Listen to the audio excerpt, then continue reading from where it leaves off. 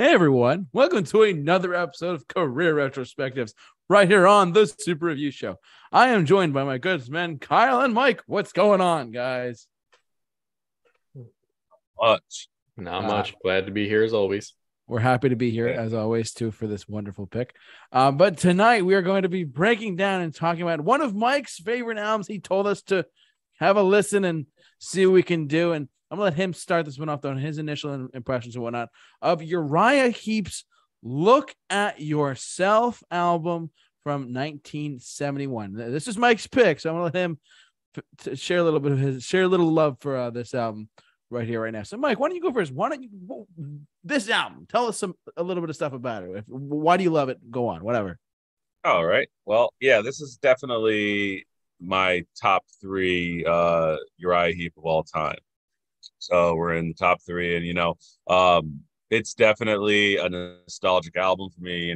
My dad's a huge Uriah Heep fan. He play it while we're in the car, and just kind of throughout, the time growing up, it became kind of a staple for a lot of road trips and the usual thing you do as a kid. So yeah, it's just got a lot of cool things going on instrumentally. It definitely captures, I think, a certain sound of the time. And Uriah Heep is probably one of the most underrated bands, I would say, of all time when it comes to being one of the fathers of kind of like the heavy metal movement that was, mostly commercially awarded to bands like Black Sabbath and Deep Purple and some of the, kind of bands in the same genre that they're in. And, they didn't really hit it big over here as well as much as they hit it in UK, which is where they are from. So it's like, it's interesting how things work out when, kind of the commercial market kind of shines on certain bands more than others. ELO, another band who had a bunch of hits, but just didn't get the kind of recognition I think that they deserved to. So, this was one of those albums that I just kind of fell in love with. It just had such a simple approach, and it just kind of, it really just rocks hard. You know what I mean? That's just pretty much a simple way to put it. But that's my initial. Obviously, my initial impression is going to be it's an amazing album, but I want to make sure I hear what you guys have to say for your initial impression. So, all right, that's Mike's initial impressions on going to this album and a little bit of Uriah Heep as a band. Kyle, what about you? Uriah Heep fan or Look at Yourself? What do you got over there? My first actual introduction to Uriah Heep was actually a couple of years back. Mike had given me a list of songs that he put together, like his favorites, what he would consider the greatest hits of the band. And I actually thoroughly enjoyed quite a bit of those. Ironically enough, only one of those that I really liked is on this record that we're going to be talking about. With that said, they are a group that I do agree with Mike. They really don't get talked about in the conversations when we're talking about like founders of metal. A lot of this record, I find groups like there are a couple of songs I would hear. I'm like, that sounds like something that Motley Crue would have done 10 years down the line. Especially they have some like heavier bluesy riffs going on here. Other artists, and I'll get into it when we talk about it, I can definitely see where other artists may have pulled inspiration from the group. Overall, they're not a band that I would consider like in my top or in like my wheelhouse that I go back to, but they do have quite a few songs that I do enjoy and go back to from time to time. Yeah, and for me personally, I would say that as far as just, I'm not like I knew the name Uriah Heep. I just wasn't familiar with their work up until just now. Doing listening to this album and broadcasting us for you guys tonight. I'm not like it's weird because I agree with Mike's points how I've heard of them, but then again they weren't like they didn't. I agree with Mike actually completely that they didn't like a band like Uriah Heep or even ELO like you mentioned didn't really get the recognition I guess in the U.S. as they thought that as for being from a British band coming to America and whatnot. So I guess they had that like it's almost like you would wish they would got talked about more, because I mean, as time goes on, they release more albums, etc. But I do agree with Kyle's point as well, where if Uriah Heep's on in the background, I mean, I won't turn it off. I mean, we'll get into our track listing and our stuff in our initial track and our favorite tracks and whatnot in a second. But I also want to say that you could to Kyle's point as well, not just. I was thinking this, Blue, not as I was listening to the album as well. You could hear that not just Kyle mentioned Motley Crue, but I was hearing stuff like that Black Sabbath was doing. Also, like a band like Styx might even pull off with some synthesizer stuff going on there a little bit. I definitely heard some of that. Like touch. I mean, Styx was like in the mid to late 70s. This was 71, if I'm not mistaken. But yeah, this was. I could definitely hear how a band like Uriah Heep would influence not just the heavy metal genre, but also influence other bands as well, like a Styx, or like with like their keyboarding and stuff like that. Because I don't know why that resonated with me for some reason, because I heard like the keyboarding of like Renegade to an extent, like as far as being similar to some of the keyboarding in this type of music.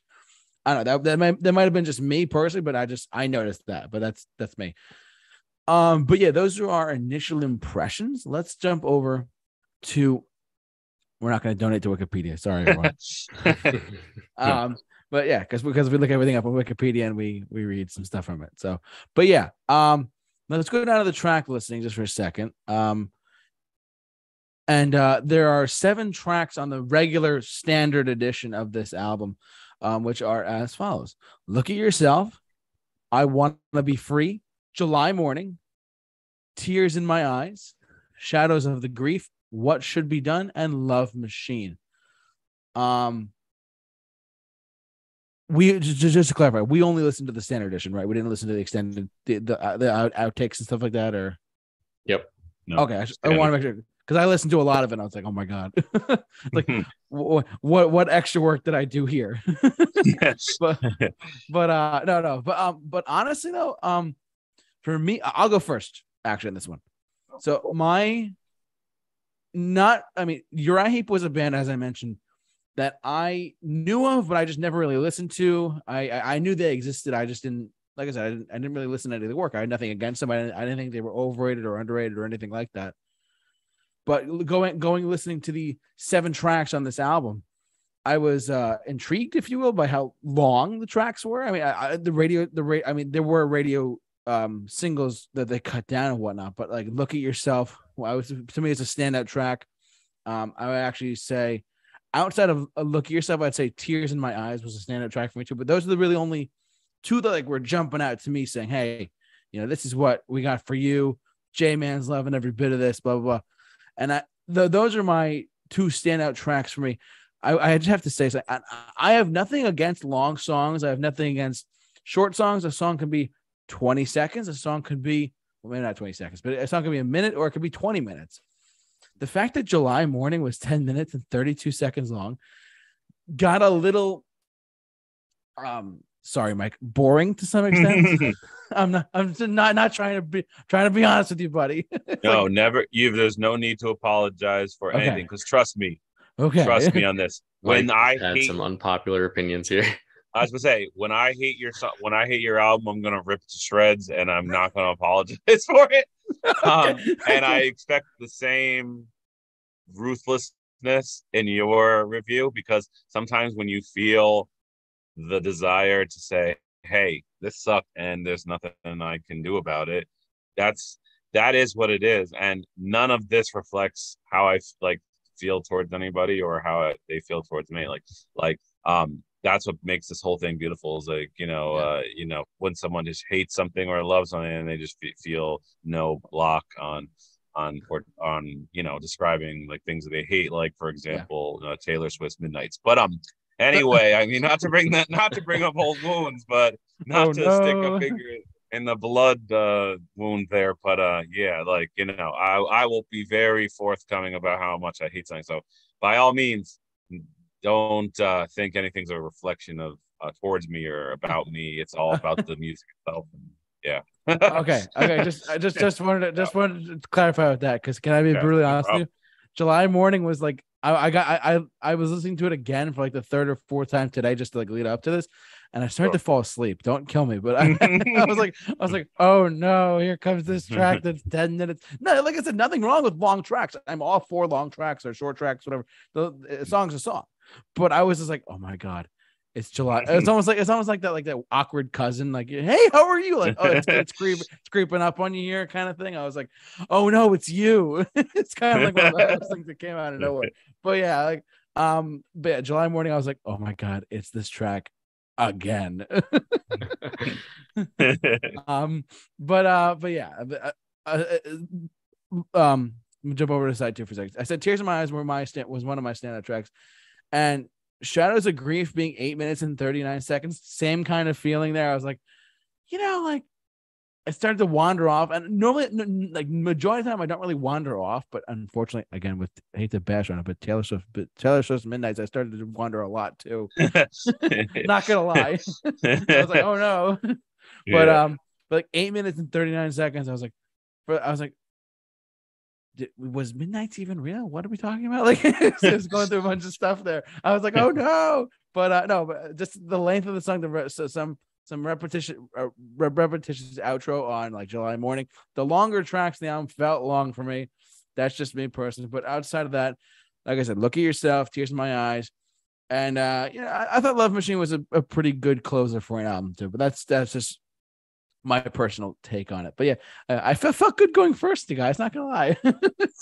Yes, Mike's like, oh yes. So proud of you. And Kyle's going next because I want to be last. That way, absolutely.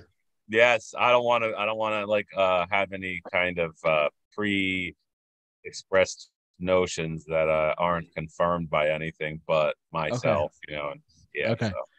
All right. So, but that's all I have to say about that. Like I said, my standard tracks are Look at Yourself and Tears in My Eyes. And I mentioned how long July Morning and Shadows of Grief are. Kyle, what do you got for us? Yes, I'll start with the two that I liked. This was, I think, for the first time that we've been doing these streams, this might be the first time that we've had an album that I didn't give a single song or a rating of like a 9 or a 10. I'll start with my favorite from here. That would be Love Machine. This is the one I was talking about that gave me hints of something that Motley Crue would have done a decade later. A lot of those heavy bluesy guitar riffs are present here, and I really liked that. I really like in the intro and the verses, they do like a cool call and response with the vocal and the guitar that I really like a lot. Outside of that, there's a falsetto note, and I'm sure Mike knows exactly which I'm talking about. And I'm sure he could have told you that I wouldn't have liked it. And boy, I don't like it. And it brings it down a lot for me. That one's about an 8 out of 10 for me. The other one that I liked, which was on the playlist that Mike had given me years ago, is I Want to Be Free. I really enjoyed that one as well. It had excellent vocal melodies. It's a really well crafted song. Instrumentation's great. The ending is where it kind of drops it for me. It feels a bit messy and it brings the score down quite a bit. Now I'll get into the other stuff. Look at Yourself. It's a good opener. It's a solid track. Just not really my style. Same thing. I think it's might be the first one, unless Mike's top tracks are different, that we all have different top tracks completely. But Shadows of Grief, JT, I agree with you completely on that one. I like the beginning.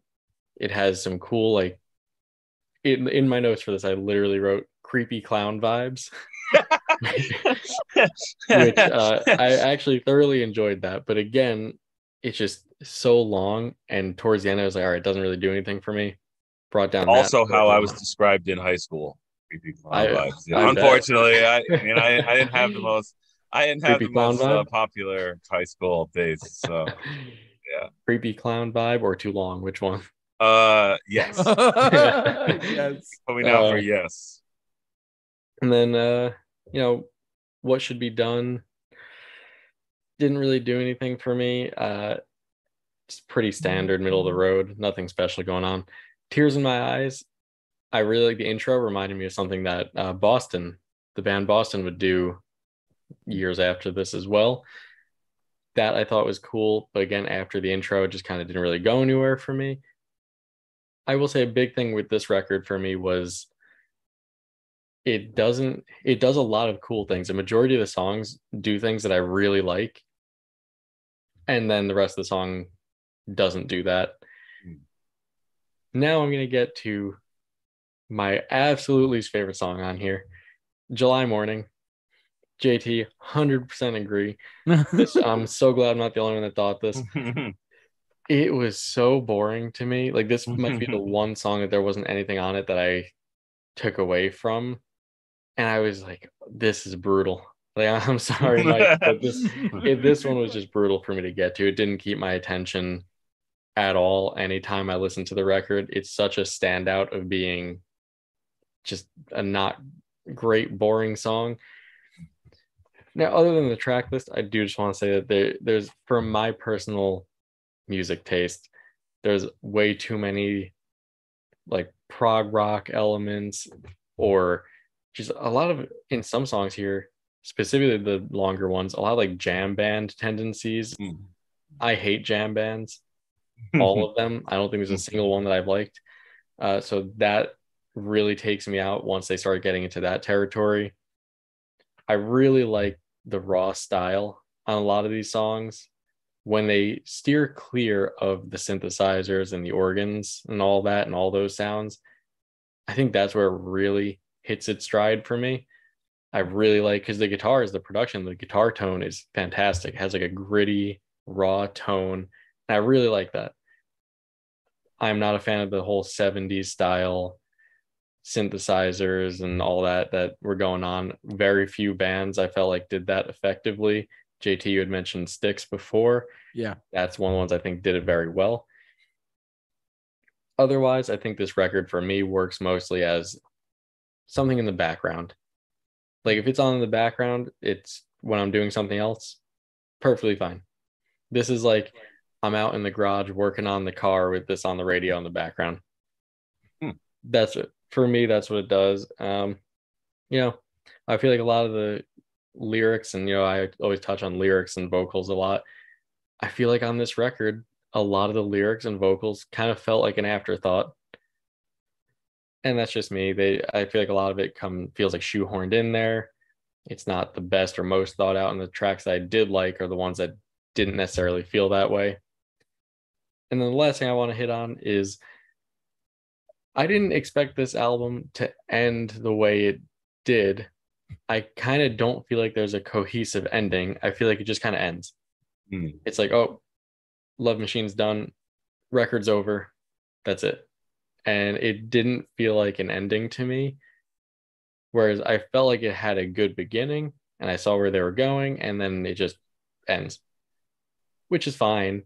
But it just kind of took me out of it because I expected another song to come on, and I was like, oh, that's it. But I mean, other than that, that's really all I got. I'll turn it over to Mike and see how much we disagree with each other on it. I mean, hey, no, I respect those opinions, and it's funny because, all right, so first of all, I'm going to bring out we have Uriah Heep, Look at Yourself album, vinyl, dusty vinyl. Look at yourself. Look at yourself. All right. Yes, so it's funny. So in the entire Uriah Heep discography, so which, warning, all of the band members are pretty much gone except the guitarist Mick Box by like 1980 something. I think it's like probably like 86, maybe. Don't quote me on that. The whole band sound changes for the most part. And I pretty much really couldn't get into any of the albums after most of the band's members left. If I were to perfectly describe their albums after all the band members left, is exactly what Kyle said: put it on in the background, but not really care about the songs, which is funny because I tend to I can't do that stuff. Like, I can't watch a movie in the background. When I'm doing something, I start paying attention to it, even if it sucks. Which, by the way, I saw a horrible movie called Barbarian. I don't know if anyone's seen this horror movie. It's brand new. Mini review in a review. Don't watch that movie. It is horrible. It is horrible. And it's got great reviews on Rotten Tomatoes and some of these other sites, which brings back my whole point of the kind of the world is just kind of going to crap. Like like Taylor Swift's music's in the top set, like the world is gone nuts. But that record broke 73 records from what I just read this morning. Yeah, proof 73.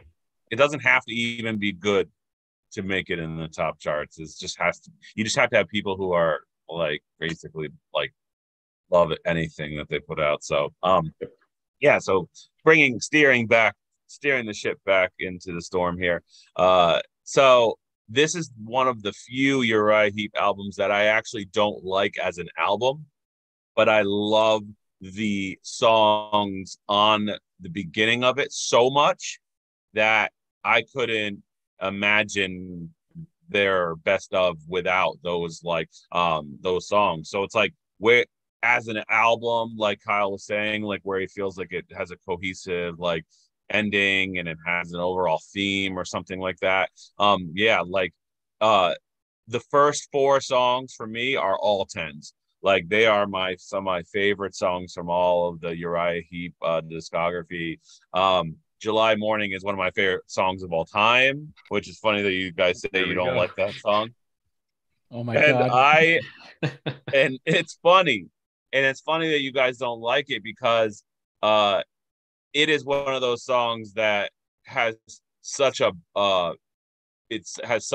kind of build up where it's like you have this quiet build up, and then when you get to that point when it's like it's hitting it's kind of in that main part of the song, and then it kind of comes back down to start with the same beginning again, and then it hits that ending which kind of keeps repeating like that kind of medieval feeling to it, which I am huge on the medieval kind of ancient sound that Uriah Heep has, and it's kind of why I love this band so much, is because that's right up my alley. The whole kind of like medieval kind of sounding, the keyboards, the kind of all that stuff. So yeah, so Look at Yourself, great songs, got that typical kind of chaotic ending that most of these rock bands were doing, where like the solos go in with the and then they do this kind of a drum thing that gets faster and faster and faster. I remember bands that always did that kind of thing,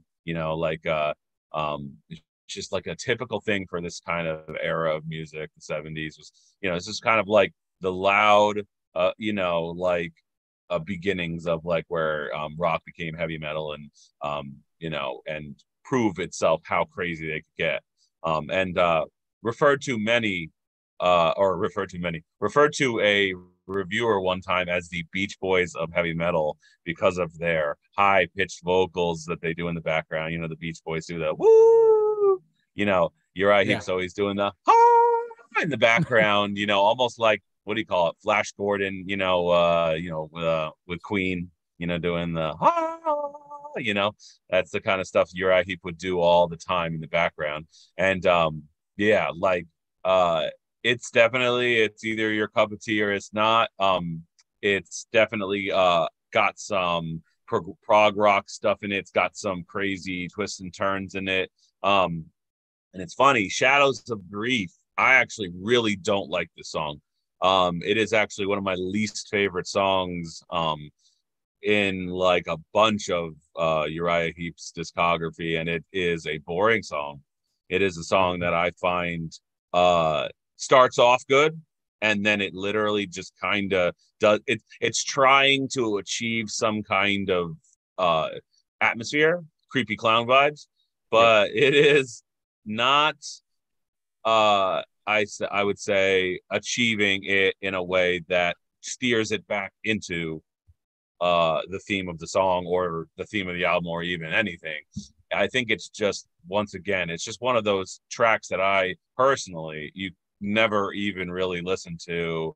I always skipped over. And if I did listen to it, it's because I just didn't change the track because I was doing something else.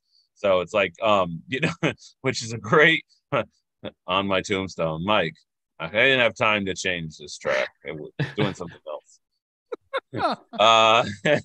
Yeah, and then What Should Be Done wasn't a huge fan of that song either. And that's going back to my point of how big these first four songs are to me, that you could take 5 and 6 out, and then Love Machine's a great song.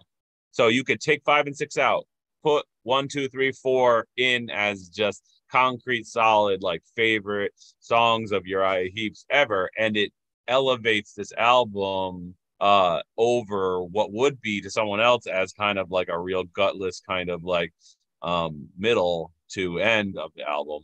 And Love Machine is a great song, but it also isn't a closer. It's not a closer.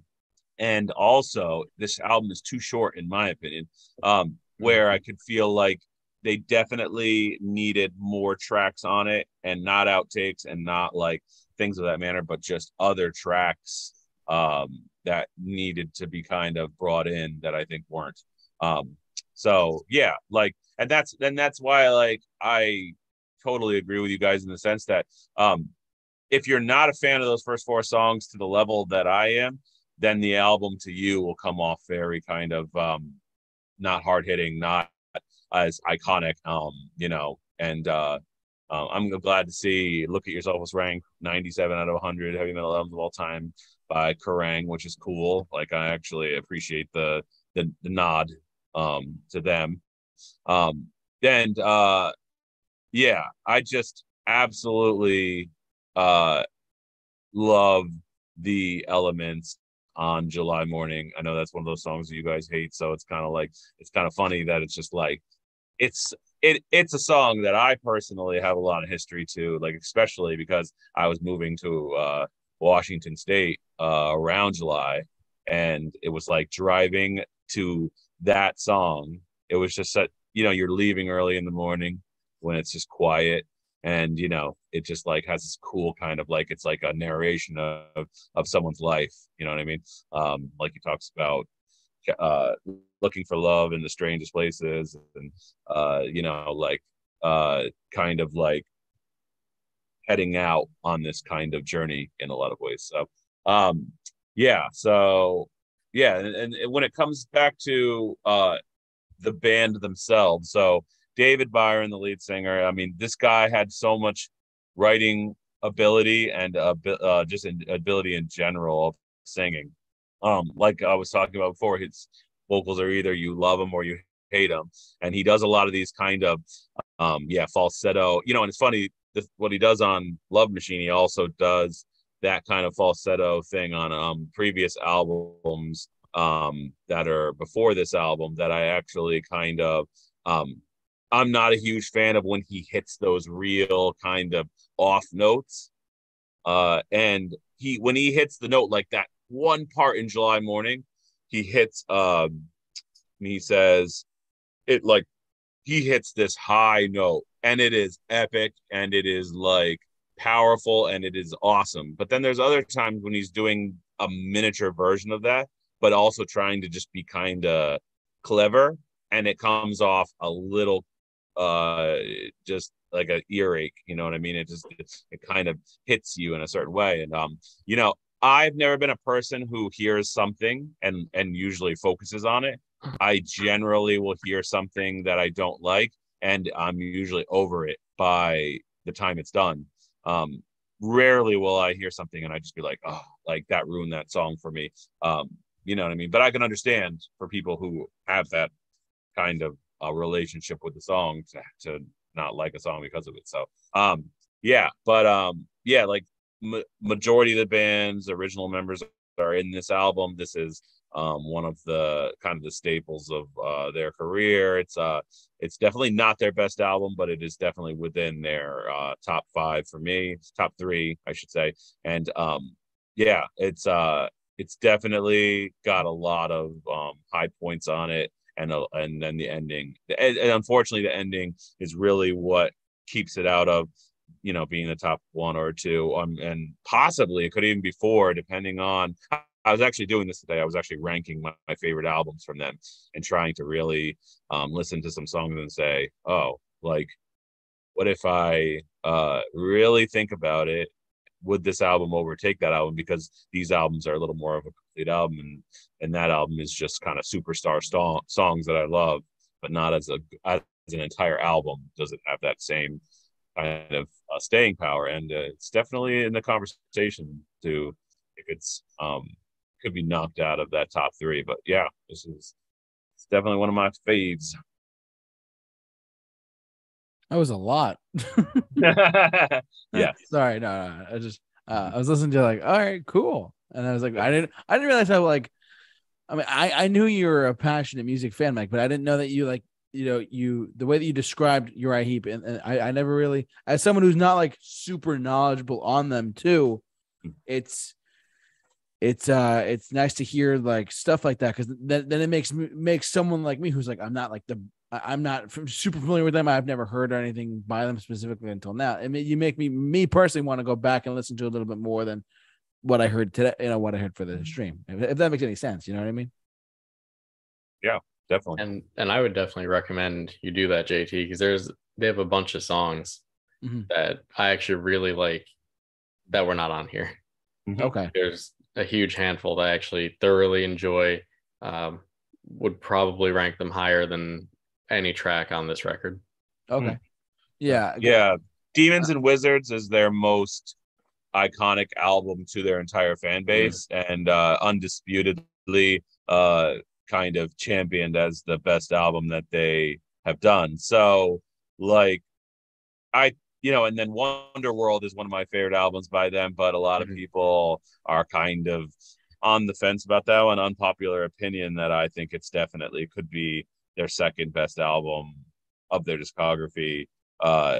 But a lot of people would argue about that, and then I think you'd be a huge fan of their 80s stuff, like the Abominog album, which I think a lot. It's commercially much more digestible. This album has a lot of dude, you think July Morning is long? Holy crap. So a song I love, but I also hate it at the same time. I know that sounds strange to say, but The Magician's Birthday, the last song on that album, is almost, I think it could be 13 to 14 minutes long. I'm not too sure. I have to look back on that. And the entire middle of that song is just them, like someone playing around with their guitar. Like it literally starts off really good.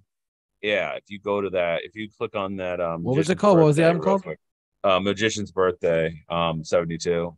Actually, they put out 2 albums in the same year. It's kind of interesting. Let's see. How long is it? I can't see. It's 10 minutes and 21 seconds. Oh, 10 minutes and 20. Yeah. If you not thought as long as July Morning. Dude, wait, if you guys need to go and listen to that song, because you will go back and go, holy crap, that makes July Morning feel like a completely overactive song, because it literally just has like pointless guitar playing, and then a drum beat that the guitar stops, and then the drum beat just keeps going, and then the drum beat just stops, and then there's nothing, and then there's just some noises, and then you know what I mean? Like, yeah, it's almost theatrical versus July Morning having constant music from beginning to end. So it's just funny that you guys mentioned that, but I'm like, wait, go listen to this, and then you'll really have a song you'll get bored to. But the beginning and end of that song are actually amazing. Like, they're absolutely amazing. So that's the problem with that song. If I were to redo it, I'd edit the front to the back and make it and cut out the middle, and it would be like the perfect song. But fortunately, they put out a long song. But yeah. Well, that you had mentioned, you saw that they released 2 records in 72. They also did that in 71 too. Yeah, which is something the that question. Back in the 70s, a lot of artists were doing, and then they were on a yearly release schedule. I think that in a lot of cases that ended up hurting the records, because they could have just taken more time and put the best songs of each on one and gotten rid of others. I think Van Halen, late 70s, early 80s, they were doing something similar as well. Yeah. Where it was a record a year for years. It burned them out, and there was a lot of filler.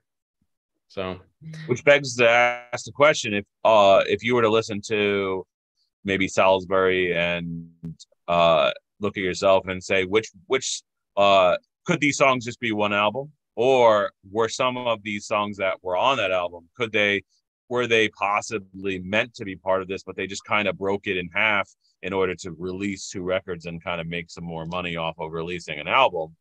The idea of releasing an album versus releasing too many songs in one shot. Like I said, 7 songs seems small for their usual releases. Or releases are 10 to 12 albums long.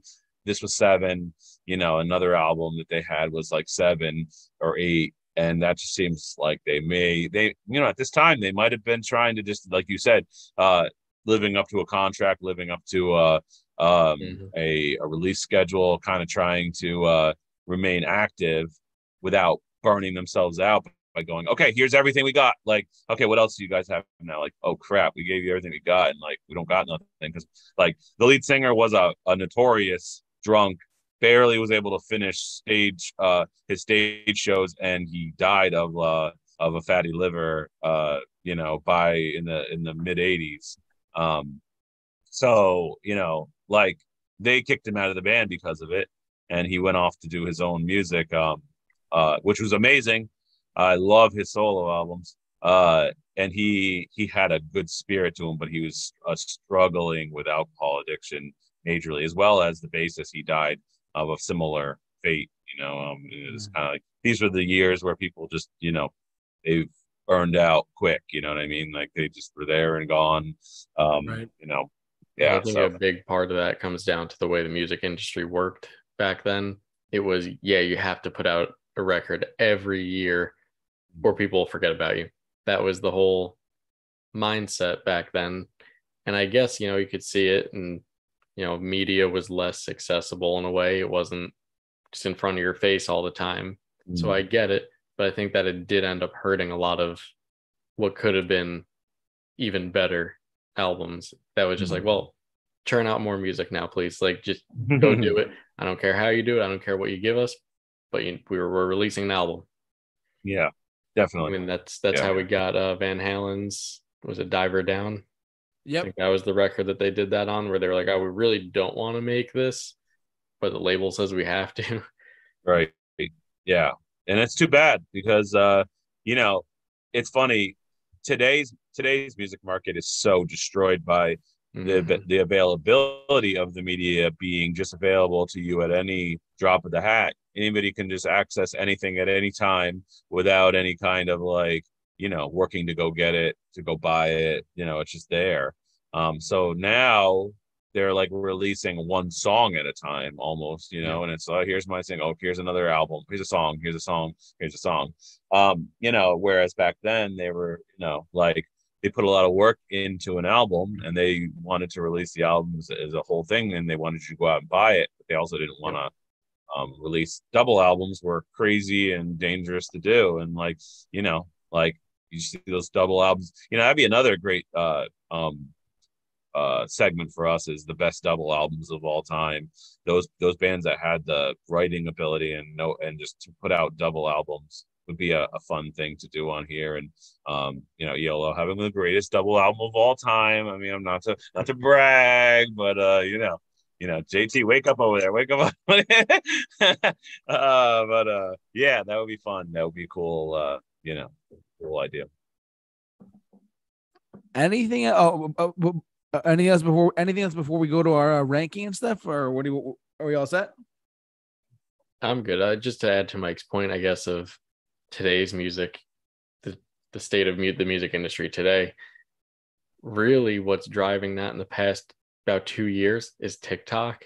Yeah. To the point where all you need now to have a hit song is about 10 to 15 seconds of something stupid and catchy. And then it's just they put it on the radio and it's like, why? It's not a good song, but it has 10 to 15 seconds that the kids liked and did some stupid dance to or made some stupid trend out of. That's what it is now. Unfortunately, the idea of albums, that whole art style, it's a thing of the past. As unfortunate as that is, even people that release them now, a lot of the times it doesn't feel like they're putting heart into it to actually make something a cohesive piece of art. It's just, well, here's a collection of songs. You're going to listen to the singles and the rest is just kind of there, and we'll never play them live. But here you go. Yep. And that's what we're getting a lot. And to tie that back into this record, that's kind of how I felt with a lot of this one. Was here's just a collection of songs. They don't really tie together well, and it doesn't have a good ending, but here you go. Mm-hmm.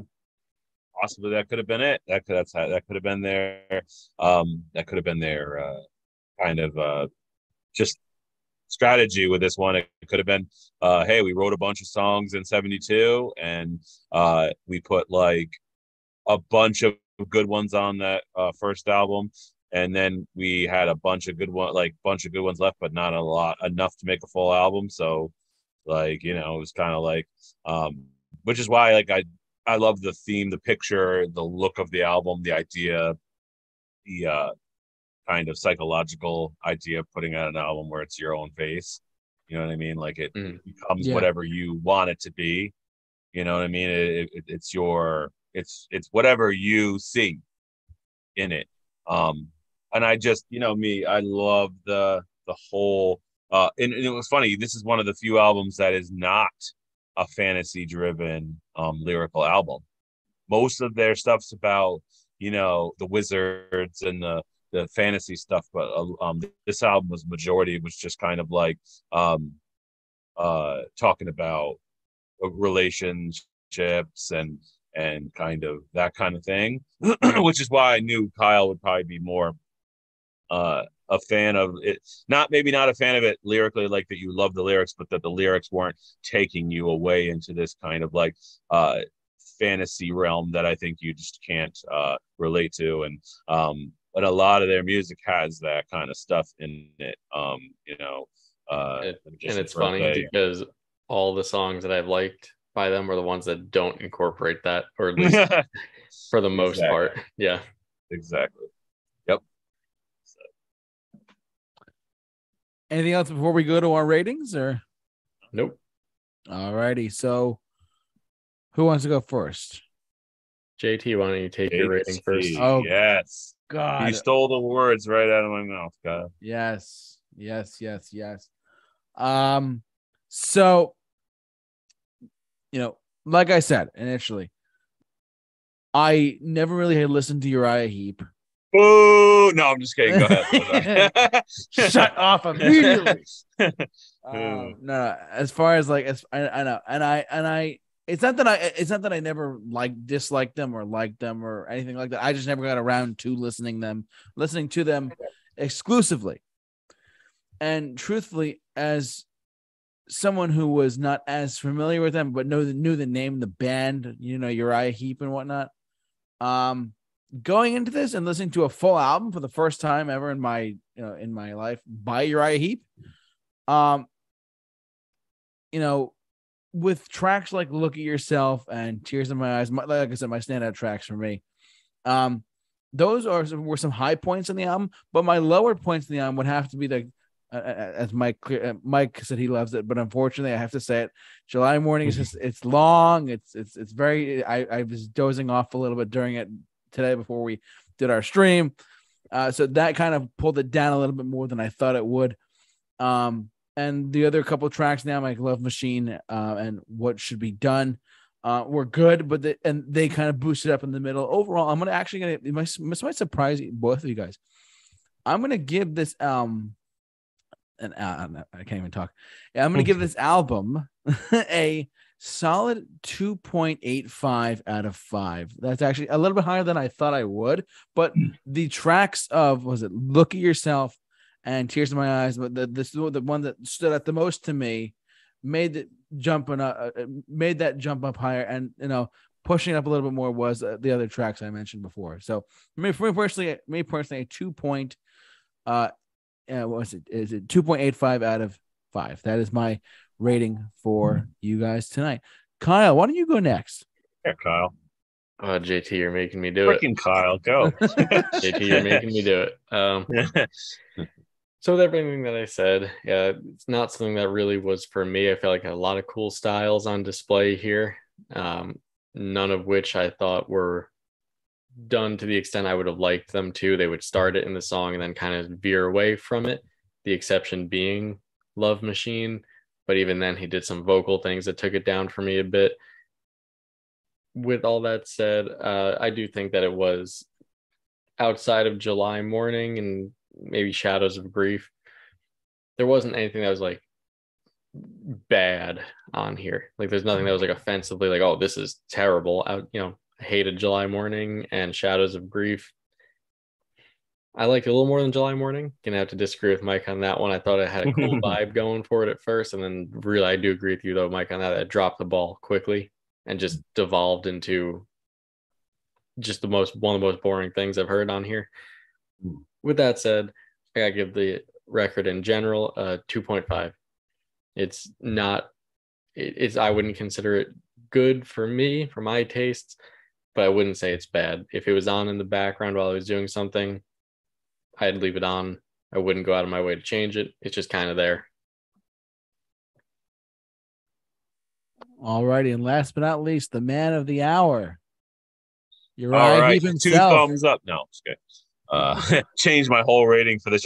No, that's not how we do this, Mike. You can't just go from out of 5 to 2, like to thumbs. Like, just give you a thumb and 2 fingers. No. So as I said before, like, I talk about 11 out of 10s.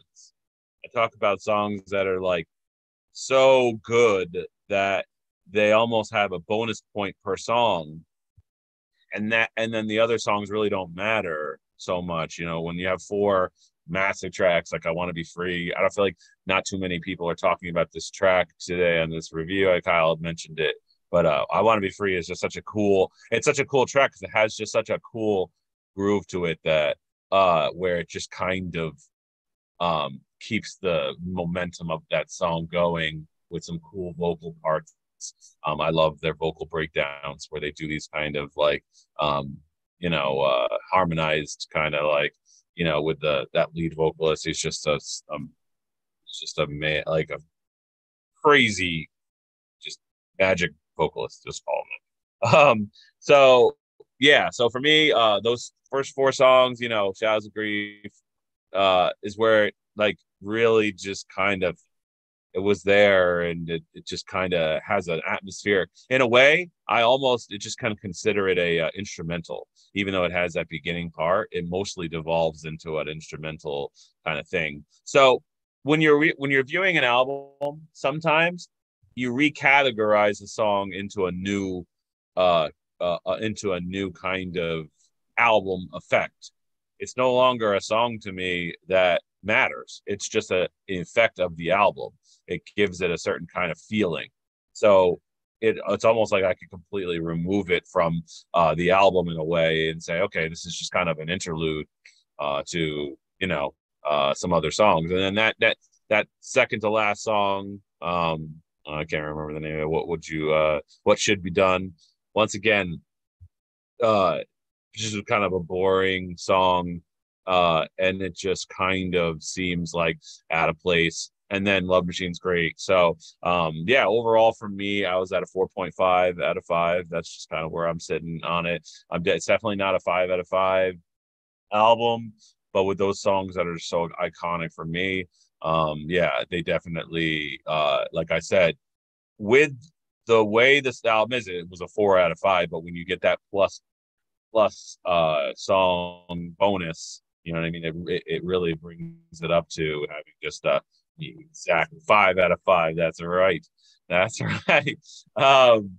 So what is going on, JT? Why are you drawing on the screen? But yeah. I can't take the blame for that one, my good man. Oh yeah. Wait a minute, Kyle. Look what I found out how to do. Look at that. 4.5 is my rating, not a 5 out of 5, folks. That is wrong. This is Kyle. He's drinking again. But he's trying to be like the lead singer of Uriah Heep. Don't go out that way, Kyle. All right, too soon. All right, but 4.5 out of 5 is a rating. All righty. Well, any other concluding thoughts outside of that, or just are we good for now? That's it. I'm good. That's all, folks. Well, that's all, folks. We want to thank you all for watching, listening, however you enjoyed us tonight. Thank you so much for watching and listening. And I want to thank these two gentlemen right here for doing this. He had to change it at the last possible second. For those who are listening to it, remember to see this. Kyle's background is just trash. Yes. The trash heap. Someone has to be the villain. Trash heap. Jordy, what? Awesome. Moron 5. What's going on? No, but in reality, guys, it's what you guys have to say out there. Jump down the comment section below, share your thoughts on this video, like, comment, subscribe, and follow us on podcast form. Kyle's gonna go berserk changing his background for the rest as long as we're live. So I mean, Underclass Hero, guys, it's the best Sum 41 album. What are you talking about? Oh God, I just got indigestion. We better end the stream before this gets any crazier. Thank you so much for watching, listening, and before I go and get crazy, stay safe, take care, and be awesome.